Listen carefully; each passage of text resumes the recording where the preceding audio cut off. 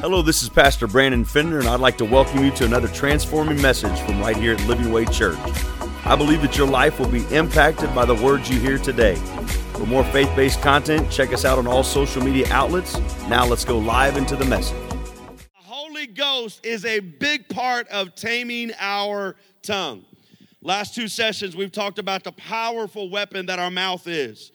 Tonight, we will jump into your mouth controls the direction of your life.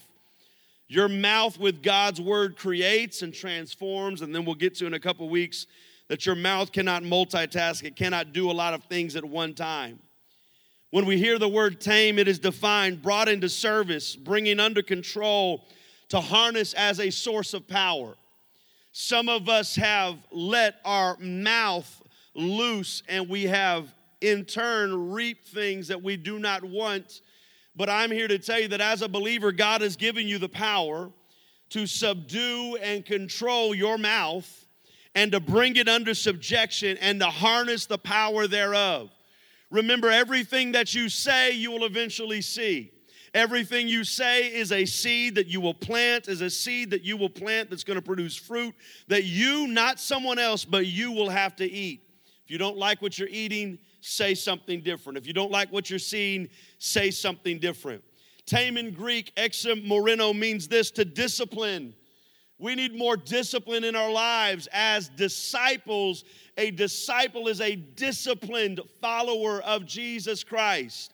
You should not have, or it should not take a Sunday morning or a Wednesday night or being around other Christians for it to change the way you talk and what you're doing and how you're living. We should be carrying Jesus with us everywhere. And that discipline, that discipled life should be and must be at the top of our list. Tame in the Greek means to overpower, to subdue. Proverbs 18 verse 20, a man's belly shall be satisfied with the fruit of his mouth, meaning this, you will be filled by what you say. And with the increase of his lips will he be filled. Death and life are in the power of the tongue, and they that love it shall eat the fruit thereof. Every word that you say is either bringing death and destruction or life and resurrection.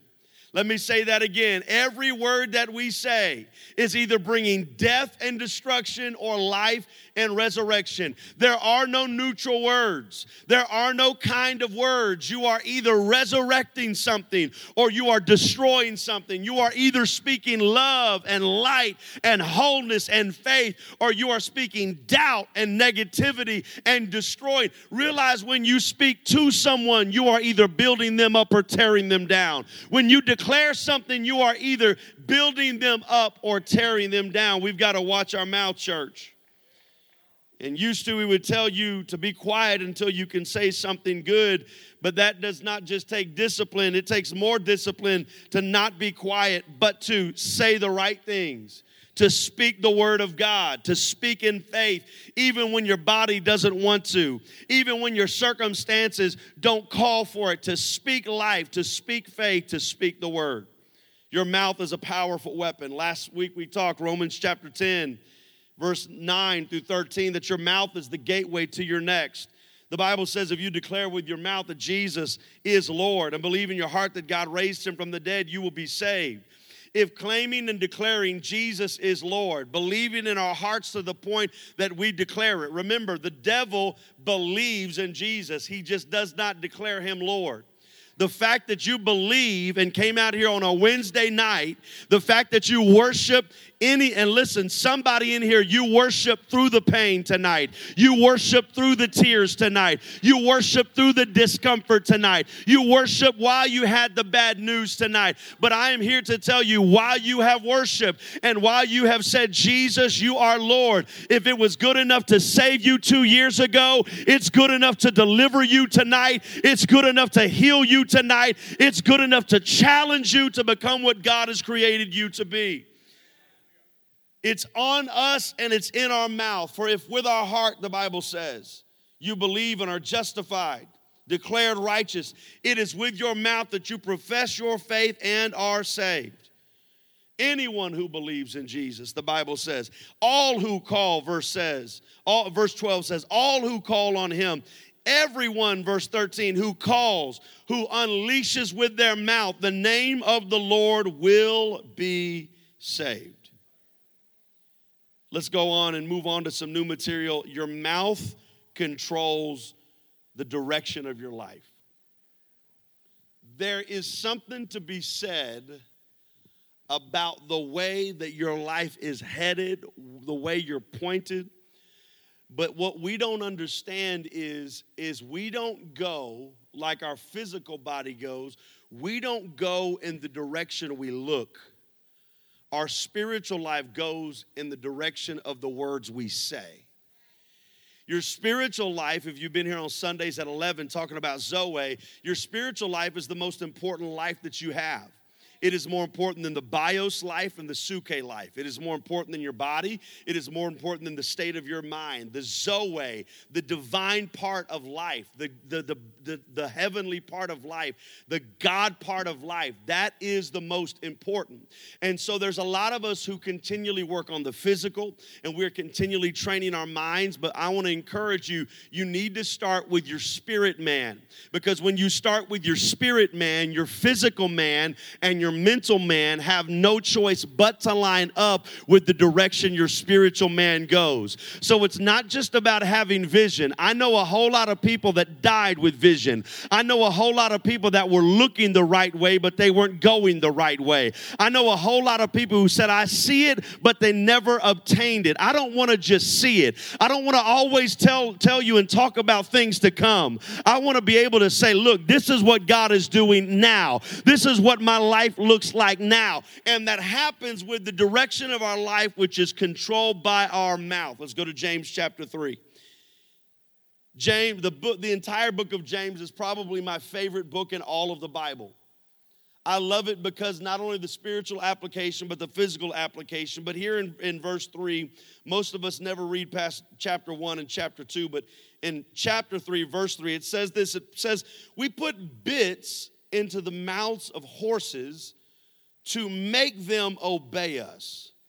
We can turn the whole animal around by a piece of metal, a bit, that you put in their mouth. Now, for those of you who don't know what a bit is, I've got a bit. I went down and got one out of Bishop's office. He had a lot to choose from in his office. This is a bit. Now, this is kind of a severe bit because this bit looks like it was made out of a chainsaw. But what happens is you put this bit on a bridle, you put it in a 1,200, 1,400, 16-pound animal in a horse's mouth, and you now have control of that horse. Isn't it amazing that less than a pound of metal put in the right place can literally control? The Bible says this, we put a bit in the horse's mouth to make them obey us. Can I encourage you, your mouth is never going to fall in line just because. You're going to have to make it. See, when I was raising our kids, and they were, I say I like I'm a single dad. Sorry, Mandy, if you're still watching. When Mandy and I were raising our kids, at first we made them do things.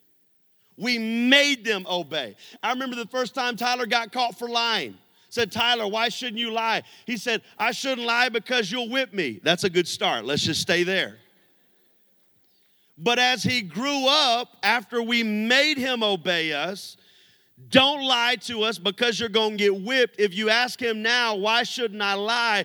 I hope the answer would be, well, I don't want to be like the father of liars, which is Satan. It grieves God when I do not tell the truth. The Bible says the liars will have their place in the lake of fire. You say that seems to be a really wicked punishment for such a small thing. Could it be that God is not looking at the lie to send you to the lake of fire? Could it be that he says, because you can't control your mouth, you can't get to where I'm calling you to be? It's not the lie that sends you to hell. It's the proof that God has given us everything that we need to get ourselves under control, to bring our mouth under subjection and make ourselves obey the word. But we just let our mouth just loft out things all the time. And we say things like, I can't. And we say things like, he won't. We say things like, God didn't heal me, but he healed them. I don't know what's wrong. And maybe God's mad at me, and maybe God's teaching me a lesson. No.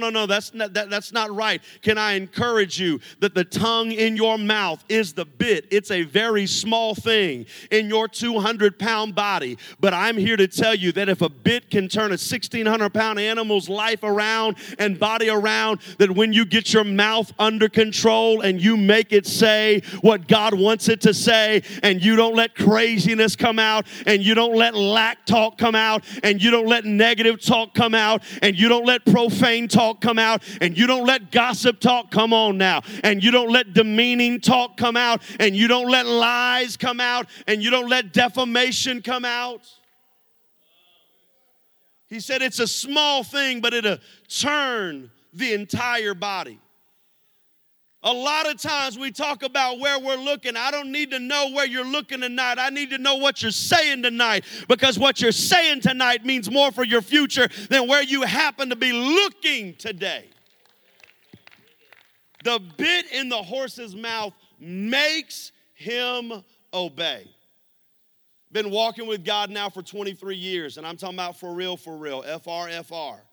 23 years I've been walking with God. 23 years I've had to rebuke my tongue. 23 years I've had to apologize for what my tongue has said. 23 years I've dropped the ball before. 23 years I've let negative things come out. But I'm here to tell you, I'm getting a whole lot better at 41 than I was at 21. And now I really don't have to make myself obey. Now I'm wanting to obey. And so when those things are on the tip of my tongue, I swallow them and say, nope, those things are not going to come out of my mouth. Why? Because the direction that God has taken me depends on what I'm saying. How something so small can control and have an impact on something so big is absolutely amazing. Verse 4, let us go a little deeper. After he talks about the bits, James talks about the ships. It says, or it takes ships as an example. Although they are so large and are driven by strong winds, they are steered by a very small rudder wherever the pilot wants it to go. Wherever the pilot wants it to go.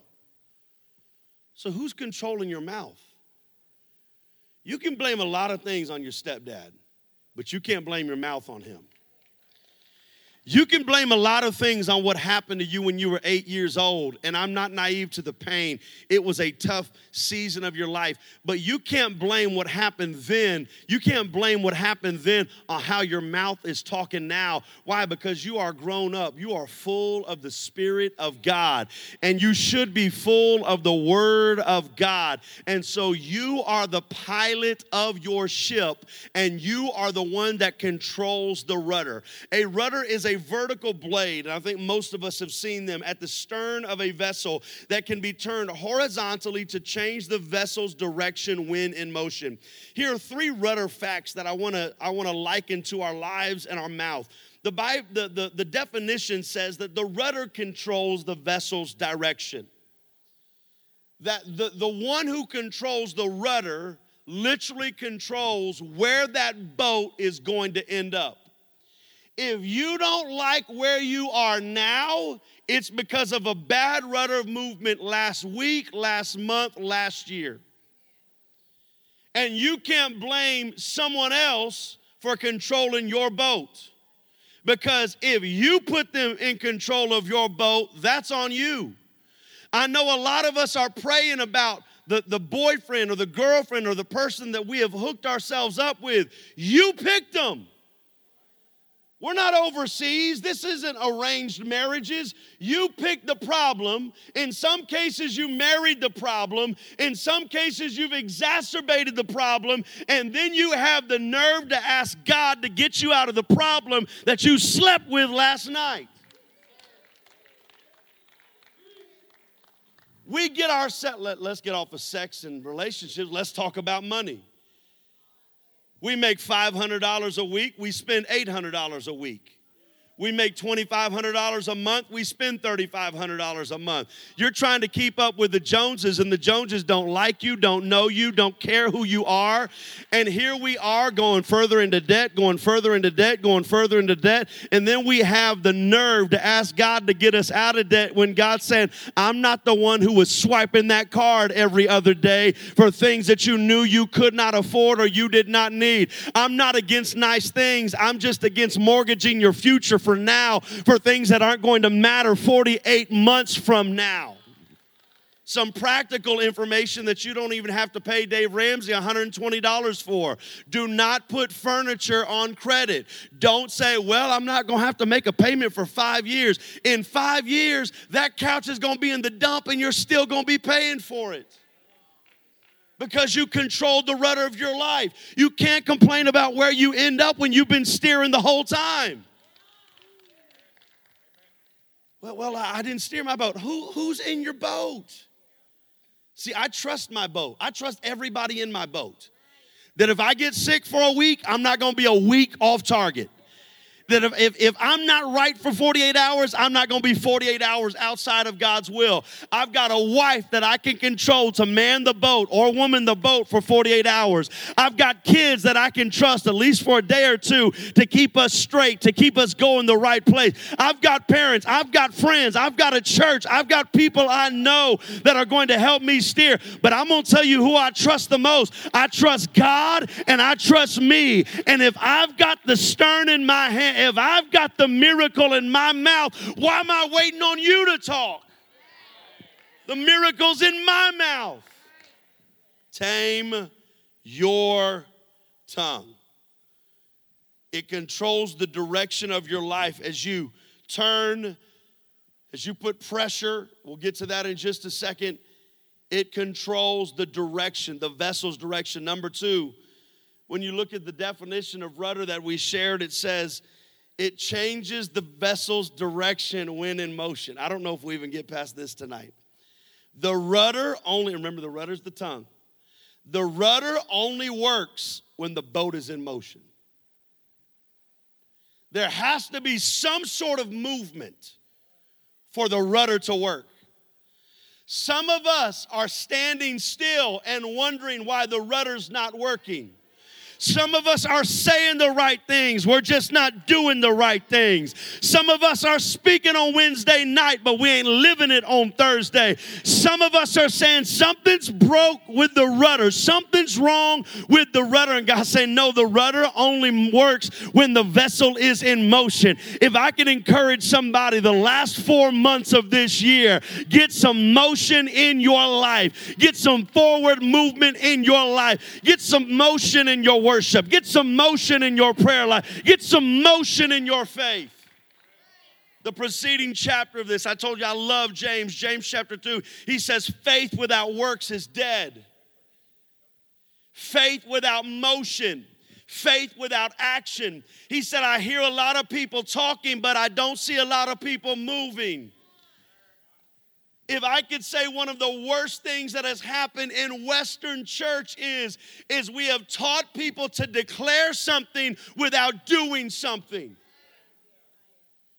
And they sit on the couch at home and they watch a live stream like this and they say, God, I want you to bless me. And God, I want you to bring me out of Egypt. And God, I'm headed to my promised land. And God, I want you to give me double for my trouble. And God, I want you to anoint me. And then we flip on to the next Netflix documentary expecting God to do all the work. I've got good news and bad news for you, baby. God has done all the work he needs to do. That's why he said it is finished. Everything that needs to be done on this earth that I can do is finished. Now I'm leaving it up to you.